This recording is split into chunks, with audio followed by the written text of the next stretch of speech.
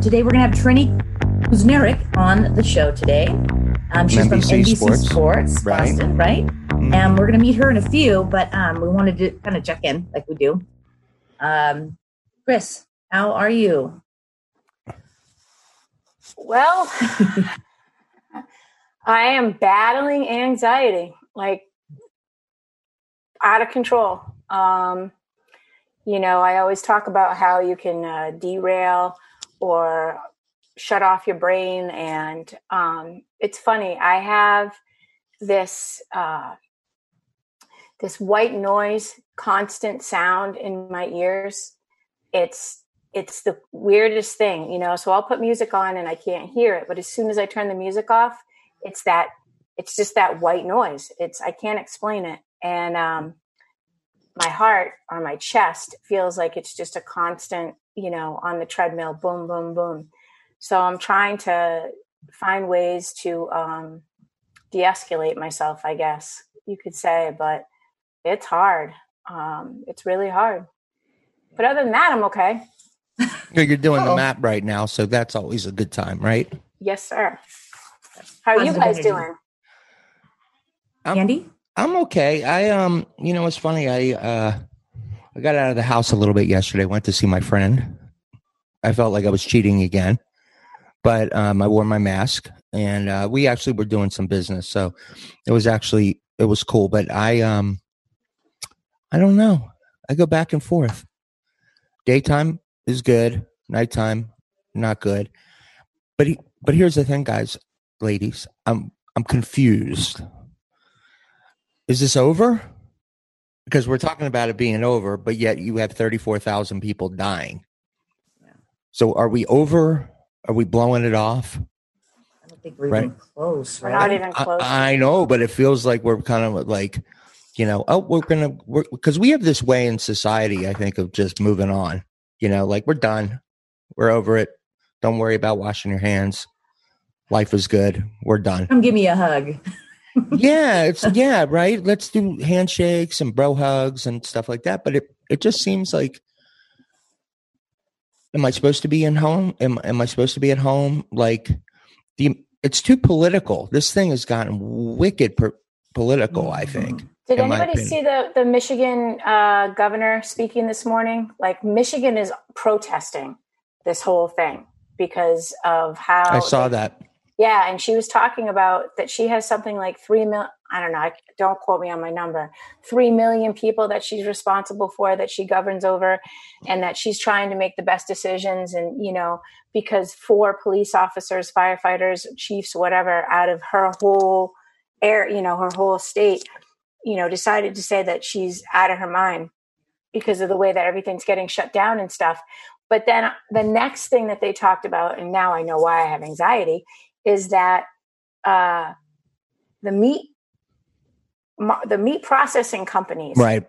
Two of the major ones, Tyson and the sausage one, Jimmy Dean. I'm going to put my sausage picture up. Yeah. That sounds horrible, but I'm going to put my sausage picture up. Oh no, please don't, not the sausage picture. All right, but those 2 meat packing companies have had to shut down because they've had deaths and they are infested with corona. So what's going to happen now is we're going to have a shortage. The chicken people, they've had to kill chickens because they don't have the staff to process the chickens. Don't kill chickens. Yeah.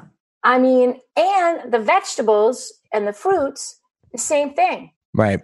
So, and they said this could carry on. Like we might not see it like right here, right now. And it'll be like 3 or 4 weeks that the grocery stores are. So we're going to all go into a flippant tailspin again. People are going to.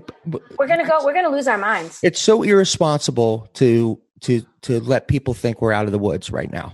Honest to God, because I think people are going to get killed, and we don't want bedlam. We don't want.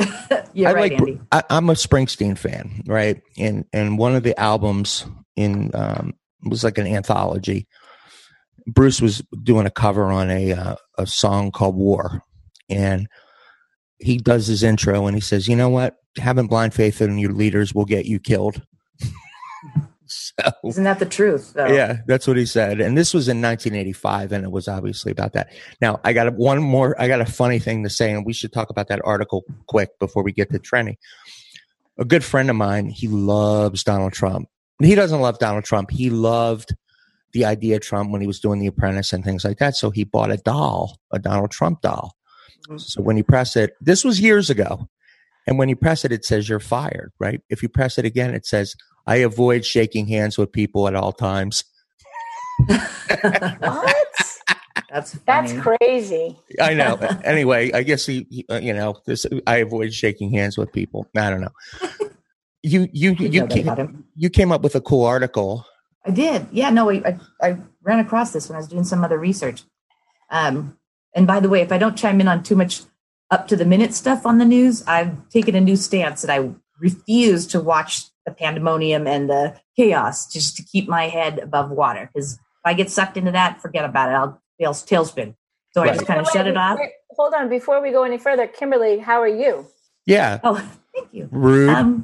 Yeah. That's what I was kind of saying. I'm good because I think I have eliminated all that negativity, because it doesn't take much. You turn it on and you can't avoid it. So I just keep it off and go to music. So I've been, dancing around the house and have my music on and just trying to stay as upbeat as possible. FaceTiming friends, doing research in positive books, dusting off my old self-help care books and whatever. And it's, I can see a difference. I've made a concerted effort to do that, and I can feel the difference in my demeanor, in my anxiety level, in my fear level, and everything. So I maybe sticking my head in the sand, but I'm you're staying positive. You're trying to stay positive. That's really all you can do. I mean, the news, I watch it in the afternoon. Right. But I'm fascinated by it. I'm so fascinated by it. I can't get enough of it. It's so crazy. Don't look at me like that. Don't look at me like that. What is fascinating what's about wrong with you? Yeah, what is I don't know. I'm just so intrigued by the whole thing. It's just so weird to me. Did anybody watch that Disney sing-along last night? Absolutely not. Absolutely. No, I missed that one. All right, so this article. The article, sorry. Yeah, cover the article real quick before we...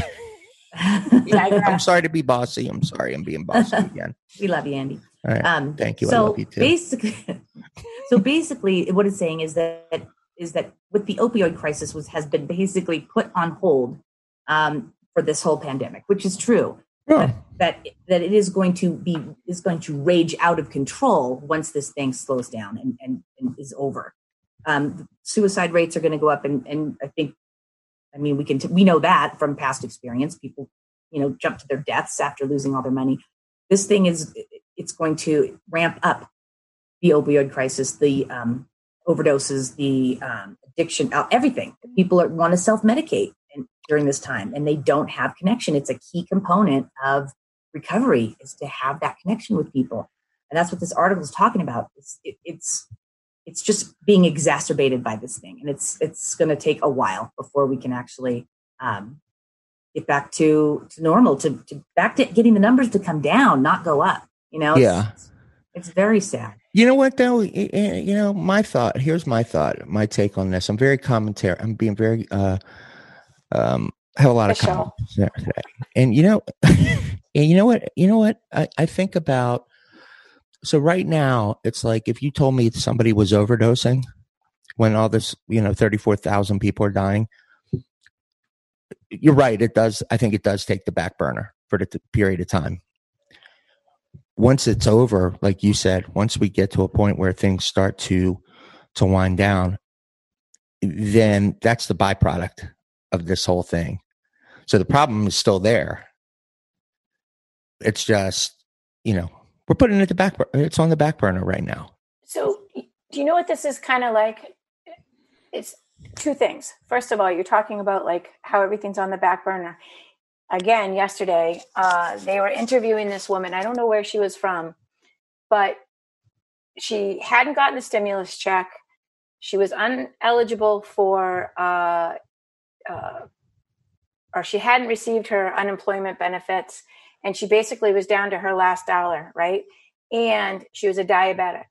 And she was showing her her last vial of insulin, and it didn't have that much, and she couldn't afford it because she had no money, and insurance wasn't, they weren't giving her a freebie, which is completely crazy. But what was even more scary is what she said. She goes, I'm going to go into diabetic ketosis. I think, is that what it's called? Yeah. And I'm going to have to go to a hospital. And that's what scares. And I'm going to catch corona because I'm going to go to the hospital. Yeah, that's a good point. I'm going to die. Yeah. And it's like, so we think about all these things. And of course, addiction and suicide and mental health is very on our hearts and on our forefront because that's who we are. But there's so many levels of this that haven't even unfolded, that we haven't even begun to even scratch the surface of, and it's, I don't know, it's overwhelming. It really is overwhelming. 22 million Americans are unemployed. More than that now. I don't know what today's It's not going to be pretty. It's Oh. not going to be pretty. Mental health issues and addiction and suicides. I mean, it's not going to be pretty. And even if it were back to normal, the economy's back to normal, do we really think that 22 million people are going to get rehired that quickly? Right. So that's the scary part. Yeah. So it's going to be a long haul. And, I even think the sports world, which our next guest, I wanted to make a quick comment on this. So the sports world is going to be totally different because of the social distancing, being in large crowds. So I'm sure Trenny can speak to this probably a little, I'm sure she has a take. So we should introduce her. Absolutely. Andy, take it away. All right. Thank you. So let's welcome. We just see her picture right now, but. Oh, do you guys want video? I can give you, this isn't going to be video put anywhere, is it? No. This is just audio, right? You can see me though? Okay, good. Oh, no, okay. We're going to be on Foxborough Cable. We're live. Oh, well, that's great. Okay? I wish I would have known that. I would have put makeup on. I would have put my light on. I thought this was a podcast. Oh, I'm sorry. So I'll at least take those off. So I have no makeup on. I haven't washed my hair since Monday. You're beautiful. Great. So I threw a curveball at you. I'm sorry. That's okay. It's okay. I'm in Milwaukee right now, though. For you, no, you're not. I can see your green screen. I know, but I got a Brewer's hat on. I do. I'm so glad they went back to the old ball and glove logo. It's the best. But they actually changed it a little, Trenny, because they actually put.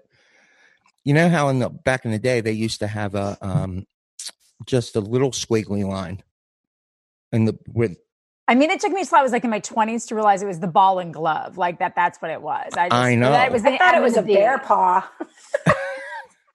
It's the best hat ever. I ordered it. It is one of the best sports logos out there. Couldn't find it. The best sports logo. Trenny, I was actually going to put. I have one more thing for you. I'll find it. But I had Clement Sausage House too.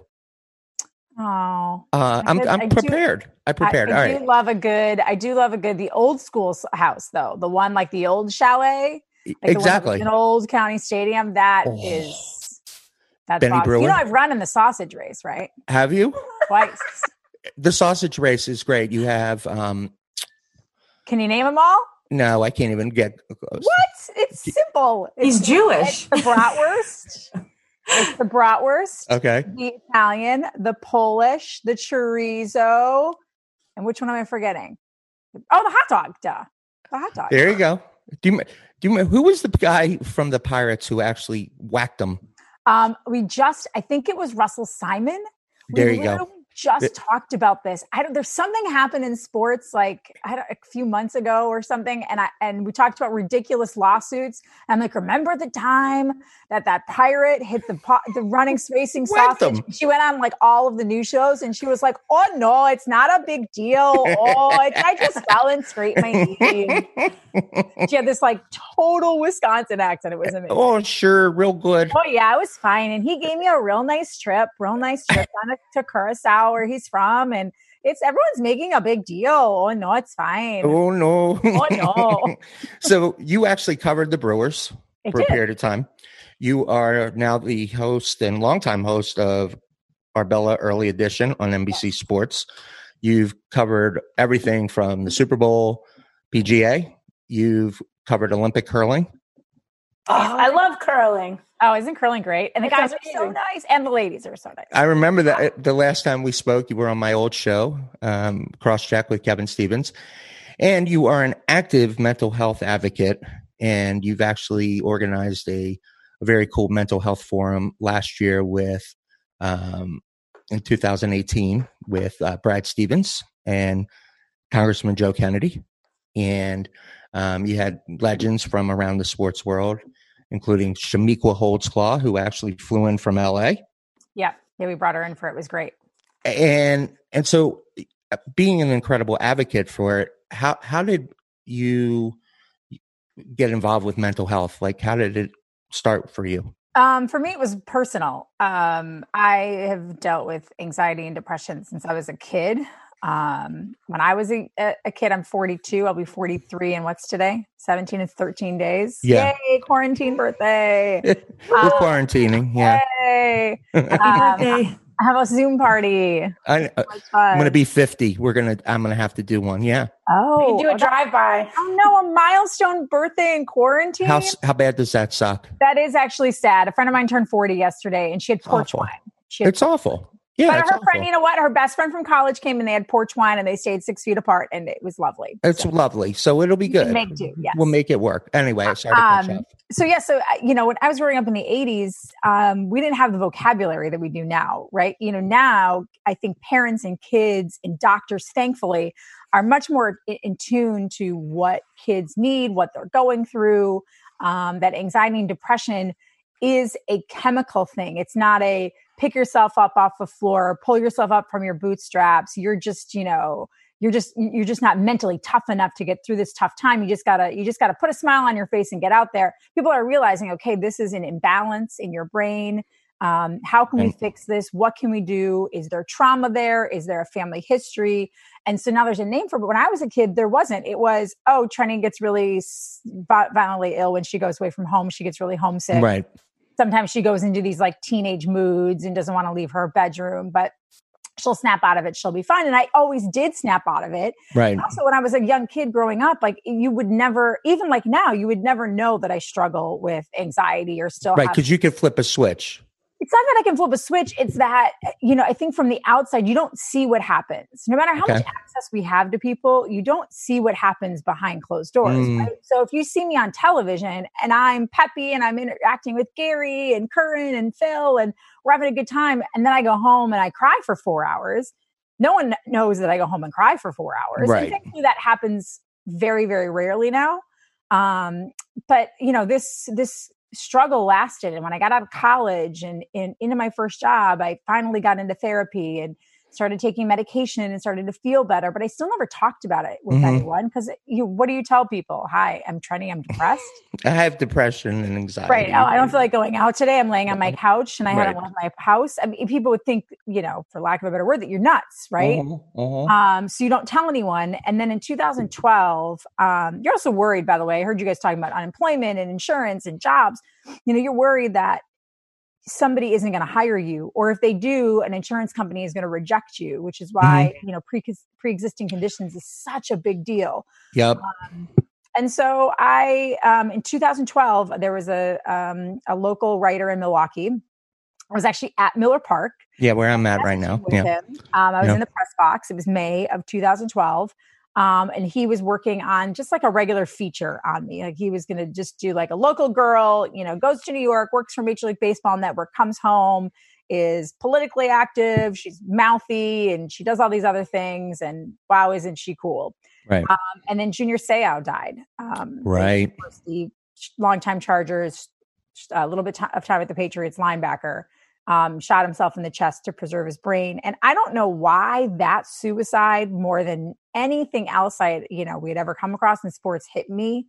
But it did. And immediately, as soon as that happened in the press box, I messaged this reporter and I said, I don't want to do some stupid fluff story on how I climbed, a mountain and went to India. Right. That I want to talk about my mental health. And this has been a struggle for me my whole life. And we cannot keep having people dying, and people aren't talking about it. So maybe if someone who doesn't seem like they would have depression or anxiety talks about it, then maybe, it helps someone else. And I did it, and we wrote a whole article about it, or he did, not me, but Right. the response was overwhelming. And then from there, it's just sort of ticked up. Like the more I talk about it, the more opportunities I get to talk about it, the more opportunities I get to work with local government to change legislation, to work on PSAs. And I think finally, thankfully, we're getting to a point where it's no longer in the shadows. Right. Enough people have been affected by it, and enough big name people have talked about what they've gone through, that it's becoming a point of emphasis for local and national governments to really address and treat as a medical problem, right, not as some sort of secret societal issue that no one wants to talk about. Right. Chris? I agree with you, except that I really believe that it's about where you are, where you live is how it's treated. 100%. Like in Massachusetts, mental health has been at the back of the bus for a very long time. When you have somebody that suffers, that's dual diagnosis with addiction and, bipolar or depression and anxiety, whatever it might be, getting them to get that equal treatment is virtually impossible. And if they have state insurance, it's even more impossible, because there's not anybody that's doing the dual. And if there's a line out the door, and you're waiting, 3, 6, 8 months to get an appointment with a therapist that accepts your insurance. I think there needs to be more conversation. There needs to be a higher emphasis that everybody should be able to have access to supportive services. So I do know this. I just worked this past winter on the ABC bill with the state legislature in Massachusetts, which has had a huge behavioral health component.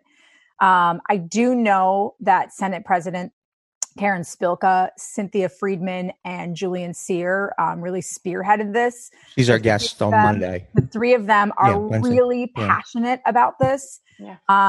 And they're not just passionate about, they're doing something about it. Mm-hmm. And I know that they understand that this bill obviously it's not a panacea. It doesn't cure all the ills. But I do know that I went to a couple of meetings with them. And one of the biggest things that kept coming up was, and I kept saying to them, yeah, it's great if you push insurances, like they've donated, they've set aside a certain amount of money, I think $30 million, to help aid mental health services so that they can help more people, that if you have those dual diagnoses, you're not sent to all these different places, you're not running around. But they also recognize that there's just not enough providers. And part of that is that one doesn't pay very well, your reimbursement, the paperwork, and they're addressing that as well. They're trying to, I think, relax some of that. And you can talk to who is your guest on Monday? On Wednesday, Cindy Friedman. Cindy Friedman. So she could speak probably a lot better to this than I can, the actual nuts and bolts of it. But I do know that they're trying to incentivize becoming a mental health provider, but also make it easier, the paperwork, and also, the hoops you have to jump through in order to take on patients at a certain time. Right. So I know that they recognize it. It's just, I don't think I understood the depths of the bureaucracy of all of it until I actually was in it. I mean, the mental health bill, I took it, it was this thick. No way. And it was a full health bill, right? It wasn't just a mental health bill, but the new healthcare bill that the Massachusetts State Senate passed was like 170 some pages. And it was this thick. And I took it to one of my favorite local restaurants, and I sat with a glass of wine one night, and they're like, "What are you doing?" And I'm like, "I'm reading this because I want to fully understand what we're talking about." And it's dense, and it's difficult. The amount of work that goes in to have to change anything and get forward movement in care and legislative change and policy change is so much more complicated than I ever could wrap my brain around until I actually was in it. Not to make excuses for them, because it needs to happen. And unfortunately, I think some things we're also going to move forward in terms of public outreach this spring. That's what we talked about. And then COVID-19 happens. So all of these sort of headways that were made, within state governments now have been pulled back because those resources now have to go to making sure that people aren't dying. Food on their table. Right. And people can put food on their table, people who have lost jobs. So it's really unfortunate, but I do really truly believe in the people that we have in office here, that they are passionate, and it's a personal struggle for them as well. And it's personal to them, and they want to see something done. And they get it. And, it's funny to that point. I think I brought this up before. I take medication, and for something that, for mood. And when my therapist is like, well, you should talk about it. Tell me, I want to treat this. So I say it, she gives me medicine. I go to get a life insurance policy, not covered because it was a pre-existing condition. And there was, they wouldn't cover me because they said, oh, I have, a mood thing going on. Right. And I'm like, because that puts you probably, I would assume, in their policy as a risk for suicide, right? Correct. So they don't want to cover that in their policy. They don't want to. It's unbelievable. So you want me to speak about it. You want me to talk about it. You want me to bring it up. But yeah, when I do, then I get penalized. So hopefully. And I would be curious, Andrew, like, is that policy the same if, my coworker had non-Hodgkin's lymphoma? If he tries to go and get a life insurance policy because he had non-Hodgkin's lymphoma, would he not be able to get it? Or is it specific to? That's a great point. I don't know. The it could be. So I didn't do it. Now, my wife has it, but, so I think those are the things, as far as ending the stigma and treating this, and hopefully the bill. I mean, I know Cindy is we're on a first name basis. Cindy's awesome. She's great. She's great. She's a Spitfire. Yeah, she's great. And she takes no guff from anybody. So my question to you is, from the sports angle, do you see it seems like there is mental health issues in sports, as far as, talked about Junior Seau. I was just reading last night about Mike Flanagan, right, from Manchester, New Hampshire. He was a great pitcher for the Orioles, and he committed suicide. And, he was retired. He was in upper management for the Orioles, and he committed suicide. In your opinion, why do you think that there's athletes maybe struggle with this? And do you see that sports would actually, the more athletes that come out talking about it, would it make more of an impact? I think athletes struggle with it because everyone does, right? Right. I think it's that mental health issues are a great equalizer. Nothing makes me more angry than when someone like a Michael Phelps or a Kevin Love comes out and talks about their personal struggle, or sadly we lose someone who dies by suicide who is an actor or an athlete, and people say, well, what do they have to be depressed about? They have all the money in the world and they're famous. Robin Williams. Because you don't know that was people. Exactly who I was thinking of. Right. Robin Williams. Or Anthony Bourdain or Kate Spade. Or right. Yeah, Kate Spade. That's right. Yeah, it was, they have all the money, they have all the success, I'm working this job at home and I'm fine and I make it. So to me, the reasons athletes have it is because, 1 in 4 people suffer from a mental health issue. Right. And if you go around, I'm terrible at math, but if you go around in a baseball clubhouse, 1 in 4 on a 25-man roster, how many people is that? Right. 5, right. 6. No, I don't even, that's terrible. I can't even do that. 5, right? I'm like, I think it's 5. 47 million. Yeah. How are you coping? 5 guys, most likely in that room are dealing with something. And I do think that sports and high pressure positions do exacerbate things as well. Right. So if I struggle with, performance anxiety, right. And you have to perform in front of a bunch of people, and then you fail, and then the backlash is so public. It's different than going into a presentation and, maybe the presentation doesn't go well. You don't all of a sudden turn on your computer and then have people telling you to kill yourself because you blew a save in the 9th inning.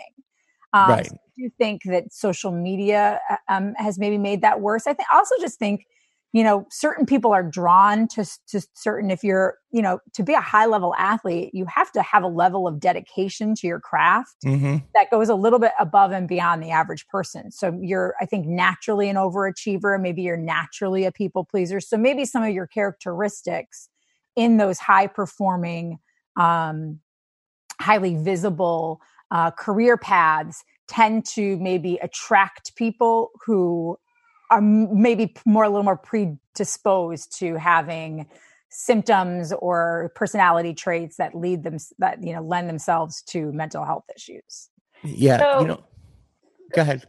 So since you're coming out, so to speak, in your open and your honestness, what has changed? Mostly positive, honestly. I feel like it has allowed me to talk openly. Like, I haven't had a major depressive episode in probably 5 years. Yeah, I think 5 years. But sometimes when I'm training for a marathon during the winter, like I was this year, I was supposed to run Boston on Monday. Oh, wow. I know. And it's going to be like perfect weather. I'm like, damn you. I know. Yeah. But sometimes when I get into that training mode and I'm a little isolated from people and I'm just like constantly in this like go, go, go, go, go. Like now everyone is isolated. So it's almost easier to manage. It's like a snow day. It's like great. It's like this endless snow day that everyone is miserable together. Exactly. Right. But when I was training alone, sometimes I would get into this mode where I wouldn't go out a lot. I wouldn't do things. So it was like, no, I have to get up and do this. And then the trauma on my body, like physically pushing my body to that point week in and week out, can sometimes exacerbate my symptoms. So I'll find myself like this year, I found myself calling my friend Tiffany and saying, Tiff, I'm in a funk. And like, it's not like a full on like depression, but I'm just like laying on my couch watching TV, not wanting to go anywhere, not wanting to do anything. Like I need to, she's like, you need to get out of town. Like you need to skip 1 week of training, like, or go do it somewhere else. Book yourself a flight, go somewhere warm. And at first I was like, no, I don't need that. I'll be fine. I don't have time, making all these excuses. And then the next morning I woke up and I was like, no. And I went to Florida the next week. This is right before we had to shut everything down. Yeah. But it was a game changer for me because I got out of the cold. I got out of the snow. My shoulders weren't like this anymore. But 10 years ago, I never would have been able to say that to someone. Right. I would have just pushed through and been miserable and not been able to openly talk to someone about it. So that's one thing. I also think that it's opened up a lot in my family. My sister, my brother, some of my cousins, even aunts and uncles, they will be really open with me and talk about it. And they'll ask me, and people will ask how I'm feeling and genuinely want to know and want to help. Whereas I think that's what I think is the beauty of talking about it publicly, is that it makes everyone else around you feel comfortable enough to say, wow, I felt like that too. Vulnerability. Yeah, the vulnerability. Like a Brene Brown stuff where you're actually putting it out there. And I actually think you actually develop better relationships with people as a result. Yeah, they're more authentic, right? Right. It's not this, you don't put this shield up in front of you, this wall of, because I think if on the outside you look like you're fine and someone on the inside is struggling, they look at you and they think, oh, she has it all together and I'm just sitting at home crying on my couch. But if you find out that the person that you turn on every night and watch on television, sometimes, or the person who's dribbling the basketball or, throwing a baseball comes home and doesn't want to leave the house for 4 days, and you say, oh, I felt like that before too. I think it just makes it feel like, okay, I'm not in this alone. Right? Like it's not just me. There are other people who are going through this. And if that person's going through it, then maybe somebody that I know is as well. I do know that people still, depending on where you were raised, your ethnic background, your religious background, there are so many factors, socioeconomics, like where you live in the country. Right. Let's be honest. If you're from Wisconsin, it's probably hard to talk about that in Wisconsin or at the time. Much like, we're a little backwards. We're not super backwards. Right. I mean, again, the nicest people in the world are from Wisconsin. It kind of depends on where you're from. I think, right. Like I grew up pretty close to a major city of Milwaukee, as like kind of between Milwaukee and Chicago, which tends to lean a little more progressive and forward thinking. But for someone who's living in the middle of nowhere, Wisconsin, where you don't even have like let's say you are a farmer in Wisconsin right now and you're really dealing with depression and anxiety and you're losing money and you don't know where your future is coming from. I can telehealth my therapist if I need it. And that seems so simple and obvious to me. And anyone who's had a therapist, you're living in the city and you put in therapists in any city, like 1,000 of them come up. But if you're living in the middle of nowhere, Massachusetts, or the middle of nowhere, Wisconsin, and you search therapists and there isn't someone for 70 miles away, it doesn't even dawn on you to talk about it or think about it or address those issues. Like our rural communities are in desperate need. I mean, this is where people are dying. Right. In rural states and rural areas of larger cities or larger states. And there's a stigma there to it. I think there's a different attitude towards it than there is, say, if you live in a very progressive Boston or New York City, or even in Milwaukee or Chicago or Minneapolis. Right, on the rural side. Now, what do you think right now, as far as, I guess I'm going to shift gears for a second, as far as talking about sports with the COVID 20, I heard, people are gaining weight because it's the COVID 20 or the COVID 19. What do you think is going to happen as far as the long-term repercussions? Like, once things get back to normal, do you see the sports world changing on any level? Oh my God, it's going to have to, right? Right. I mean, they're saying, I was just listening to NPR this morning, and, that they've sort of detailed this 3-step plan, I think. And the first step of the plan is that, maybe within a couple of weeks, even if cities are still locked down, the first step to normalcy is maybe if you're healthy, you have no underlying conditions, you're not high risk, you can go hang out with 3 or 4 people. You can go to someone's house. You can go, do something and be around at least 10 people. And then the next thing is 50 people. And then the next thing is 200 people. But like the last thing that's going to come back are concerts and sporting events in large scale where you have tons of people in a small confined space, right? Right. So sports is going to have to change and it's going to have to adapt. And I know it's not ideal to play a football game or a basketball game. I mean, baseball, let's be honest. Like if you live in Baltimore, you're playing in front of no one anyway. So right. It really won't be that different. Pretty much, right? The worst. But, I think that things are going to have to change. Right. Because economically, and people say, oh, well, if you don't bring back fans, then what's the point of bringing back sports? Because you're not employing people anyway. But you are, because you're still employing people from all of those teams. Which might in turn, you still have the television production, you have people watching on the TV. Right. So maybe in turn, then you can also pay those hourly or sort of contract employees that come in and work for you. Maybe you can give them a small stipend or give them what they would have made if the arena or the ballpark was open. So I am someone who thinks that if you can get sports back even without fans, I think it would be a huge emotional lift for the country, but also an economic lift because it does have a ripple effect. Yeah. You can only do it. I mean, the sticking point for all of this, from what I understand, is that we just still don't have enough testing. Like we're not testing at the rate per capita of other developed nations. And until we can do that, I don't think anything can come back. Right. But I don't know if we'll see, 50,000 people in Foxborough this year. It's like a petri dish, right? Yeah. And I don't know. I mean, I don't know enough about diseases. Like, is it safer if you're outside? Like, would it be less of a threat if you're outside next to somebody? Is it, they seem to not think that warm weather makes any difference. I don't know. I'm supposed to run, the marathon on September 14th. I'm starting to wonder, is that even going to happen? Or can I sponsor you? To wait till next year. Can I sponsor you? So, do I need a sponsor? Yeah. Can I sponsor? Are you running for a charity? No, this is like when I always feel like such a jerk. It's like when someone asks where you went to college and you're like Harvard. I'm not running for charity. I qualify. Okay. All right. Next time. I always feel like such a jerk when I say it. I should be proud of it. Like I worked really hard and I got a qualifying time and I earned it. But I always feel like, where'd you go to college? And you're like, Harvard. It's like, how'd you get in the marathon? Who are you running for? I didn't. I qualified. But thank you. If I was running for a charity, I would totally take your money. I would do it. The thing, here's my take on this, right? And everybody, I have this discussion with friends all the time because I think I'm actually a maven, but I'm not really a maven of sports. But the discussion I said was, I think football is going to be fine with TV, right? I think. Oh yeah, those deals are so huge. Huge. Yeah. They're good. Baseball's the going to football struggle. experience actually in a stadium, most stadiums, is terrible anyway. I'd rather watch it on TV. Exactly. Right. Chris is doing. Baseball, I think, could actually struggle because their whole baseball's not made for TV. No, but I do think like this is, I don't know. I'm seeing so many of my friends who own small businesses who are using this as an opportunity to totally change how they do business, right?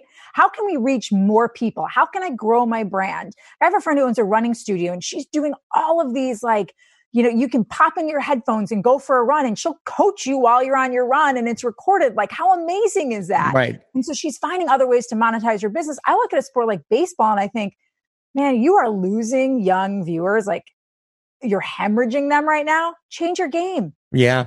Use this as an opportunity to mic players up. You can't have fans in the stands. So do something radical. Do something Improve the different. experience. Right. Improve the experience for everyone. And maybe in the end, this short-term loss becomes a long-term game. I think it's all about like just changing your mindset of how you're going to approach something. Reframing. And so if everyone was in therapy, they would learn how to reframe things. Reframe. See? And, there you go. So, one of the things, so I have 5 grandchildren and my oldest plays soccer for the town. And then she also plays on our club team and she decided to take lacrosse up this year. Well, obviously we're not doing a thing, but what the coaches are doing is they're creating challenges for the kids to do at home. And both her lacrosse and field hockey, soccer, did this TikTok challenge where they go through every team member and they have to like juggle the ball and then they kick the ball and it goes to the next person and that's cool. It's so cute. And it's like, it got her really excited. Ultimately there's going to be no season this year. We've all come to that, and my daughter, who is a senior at Southern New Hampshire, was supposed to redshirt next year. And Southern New Hampshire is not going to be opening until January. So, wow. They've already announced that? Yeah. New Hampshire announced that they're not going back to school too. So that makes sense for this year. I'm surprised all the way into January. Wow. Well, they are, Southern New Hampshire's gymnasiums are COVID. They've created COVID. Like extension centers or places like testing and stuff. Yep. So I'm assuming that they're just not taking any risks. So, on the flip side of the anxiety and depression and everything, she's a senior. She's busted her ass all these years. And now there's nothing. There's like no graduation. And there's this big campaign on Facebook that everybody's doing. Yeah, like their senior pictures. Yeah. And so she posted an article today and I actually reposted it, that it's actually more upsetting to the kids that are graduating, seeing their family, their parents or whoever. Oh, because they had that experience. Exactly. Oh, good. I was just thinking, maybe I'll have my mom send me a picture, but now I won't because maybe that'll just like hurt kids' feelings. It just it puts them. Did she say what would help? What would help? Empathy. That was the big thing in this article, is empathy. And honestly, I don't even know how to speak to it because like we've never, this is my youngest, this is the baby, this was the last one to graduate from college. And there's no anything. And they're like, you can have a party once COVID's over, but it's just not the same. It's not the same as walking. It's not the same as that last week of school and being there with there's something really special about your last week, is whether you're a senior in high school or a senior in college. Yep. Of those like final weeks of really having that time with the people that you built. Some of my best friends are, now from college. Yeah. Not that I still have some really close friends from high school, but the brunt of my really, really close girlfriends are from college. Yep. My heart breaks most for those kids. Yeah. It's really, really hard. College kids who, even high school, you still have college, like you'll still have that experience, but there's something special about high school, and not everybody goes to college too. Right. So if you're a high school senior and you were going to go right into the workforce or an apprenticeship or something different, like that's it. You don't get that experience. And that's really sad to me. What's their workforce going to look like? There's so much uncertainties right now for these. Again, it's just one more thing that we were talking about before we started talking with you about the ripple effect of, there's all these things that we haven't even really started to scratch the surface of. Yeah. Trenny, if somebody wants to get in touch with you, and I really appreciate you coming on. You're always a good interview. We've had you on before, so obviously, we're doing mental health. I'm like, next time I'll at least brush my hair. I know. I feel terrible. I also, by the way, have not washed my hair. The reason it was in a bun yesterday on TV, I haven't washed it since Monday. So it makes you more real. This is the first shirt I've worn. I haven't worn a shirt. I wear a shirt, but I wear. I haven't put anything on except for comfy pants, as my nephew would call them, soft pants. Yeah. Since this all started. Yeah, it's the weirdest thing ever. Right? I don't have my mask on, but if somebody wants to reach out to you on Twitter, can they do that? It's just at Trenny, TRENNI. Okay, and you'll come back again? Yeah, of course. You guys Okay, are great. This was a great discussion. Cool. Thank you, my friend. Sure. Thanks for having me on, guys. All right. See you, Trenny. Bye. Bye. Bye. Bye. All right, guys, that is our show for this week. We will see you next Wednesday at 11 on Foxborough Cable Access TV and on our Facebook page, MAP. All right, guys, Andy, Chris. Bye, everybody. Listen, have a great weekend. Have a nice weekend. We will see you next time on The MAP. See ya.